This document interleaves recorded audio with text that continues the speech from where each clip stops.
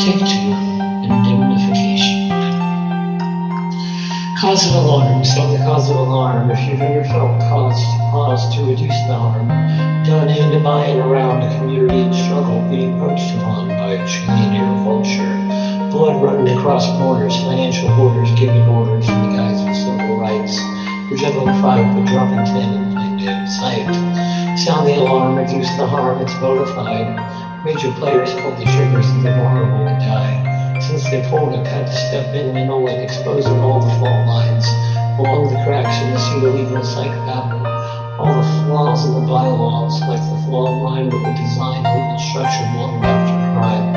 Indemnification, it's non-liability, acting in the service of a limited liability corporation called the city, the river city. It's never been tried in Texas court. They're indemnified, non-liable for support. And it gets its fraudulent support from the 2013 gutting of the ethics board.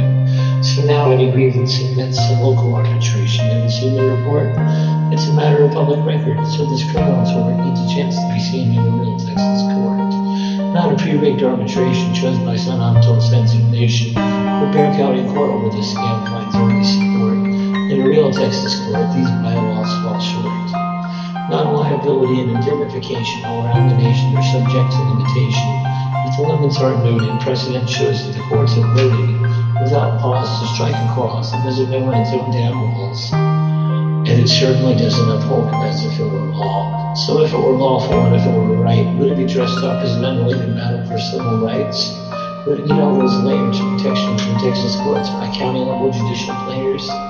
These are the questions I consider tonight as the light bulbs count.